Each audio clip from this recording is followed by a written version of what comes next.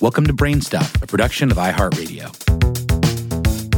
Hi, BrainStuff. I'm Lauren Vogelbaum, and this is a classic BrainStuff episode. This one is about durian, a fruit prized for its sweet, creamy taste, and sometimes villainized for its stinky smell. But what causes that smell? And could that, or something else in its genes, help find a cure to something like cancer? Hey, BrainStuff, Lauren Vogelbaum here. In Southeast Asia, the durian is called the king of fruits, but not everybody in the world bows down to this bulbous, spiny, custardy delicacy. That's usually because of the odor. The smell of a ripe durian has been compared to sweaty socks, roadkill custard, rotten eggs, garlic cheese, a gas leak, and a sewer full of rotting pineapples. And it's strong enough that in places where it grows, many businesses and public areas have pictographic signs up.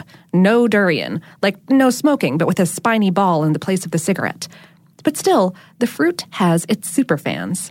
And now, some of those superfans from the National Cancer Center Singapore and Duke NUS Medical School, along with some financial donors who love durians enough to privately fund a study about them, have completely mapped the durian genome to find out, among other things, why the putrid stench durians?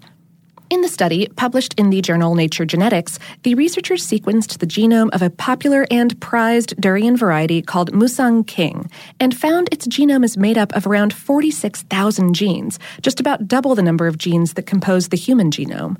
They found the plant is closely related to both cotton and cacao. That's right, the plant that gives us chocolate. But the researchers were really interested in the source of the smell, so in snooping around the genome for odor-producing compounds, they found a class of genes called MGLs, that's methionine gamma lyases, in the leaves, roots, and fruits of durian plants. The researchers found that these genes regulate the synthesis of odor-producing volatile sulfur compounds, or VSCs, like rotten egg smell.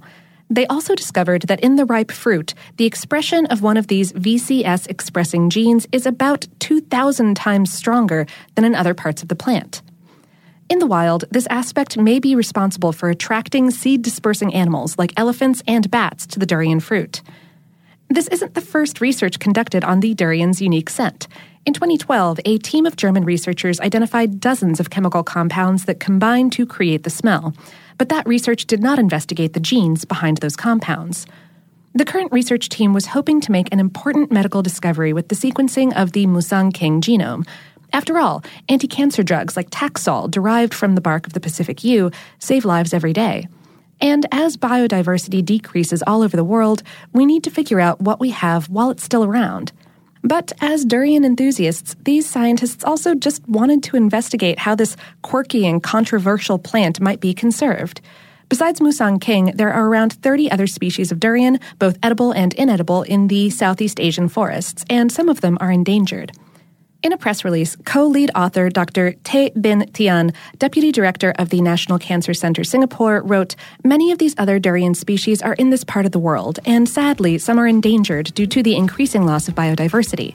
DNA sequencing is thus an important tool to protect the precious information contained in these fascinating and important plants."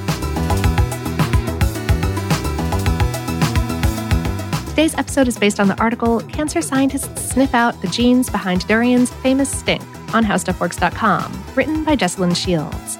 BrainStuff is a production of iHeartRadio in partnership with HowStuffWorks.com and is produced by Tyler Klang. For more podcasts from iHeartRadio, visit the iHeartRadio app, Apple Podcasts, or wherever you listen to your favorite shows.